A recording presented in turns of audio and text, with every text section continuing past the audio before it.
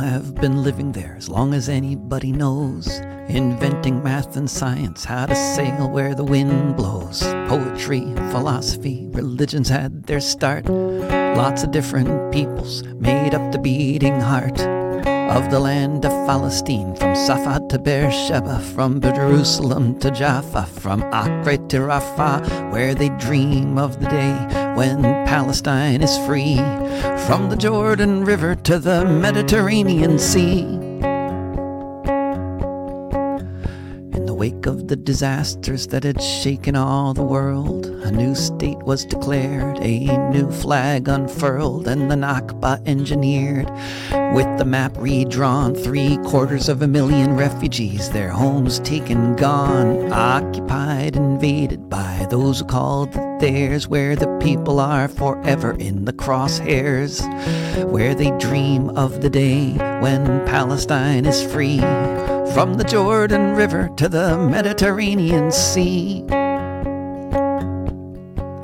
Since 1948, the diaspora has grown, within and without the occupation zone. Towns reduced to rubble while the settlements expand, taking up more and more of what's left of the land. And wherever people rise up and see fit to resist, though the colonizers say they're just terrorists, they dream of the day when Palestine is free, from the Jordan River to the Mediterranean Sea. Logic of the West twists the world on its head, while this genocidal slaughter leaves untold children dead. They ban protests in Berlin, say we don't want to hear about the babies in the rubble, or those paralyzed with fear as the German and American missiles kill and maim, while children wonder why we can't all just be treated the same, as they dream of the day when Palestine is free, from the Jordan River to the Mediterranean Sea.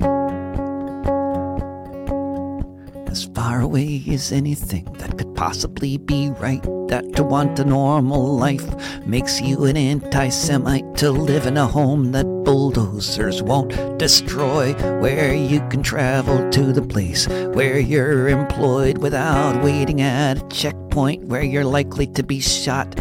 shortening the shortened life that is the one you've got, as they dream of the day when Palestine is free, from the Jordan River to the Mediterranean Sea.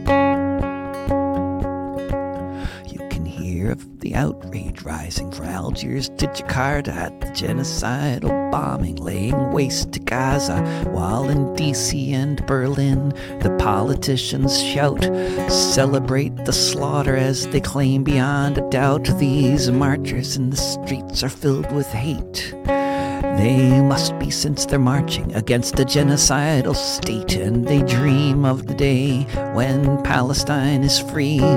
from the Jordan River to the Mediterranean Sea, from the Jordan River to the Mediterranean Sea, from the Jordan River to the Mediterranean Sea.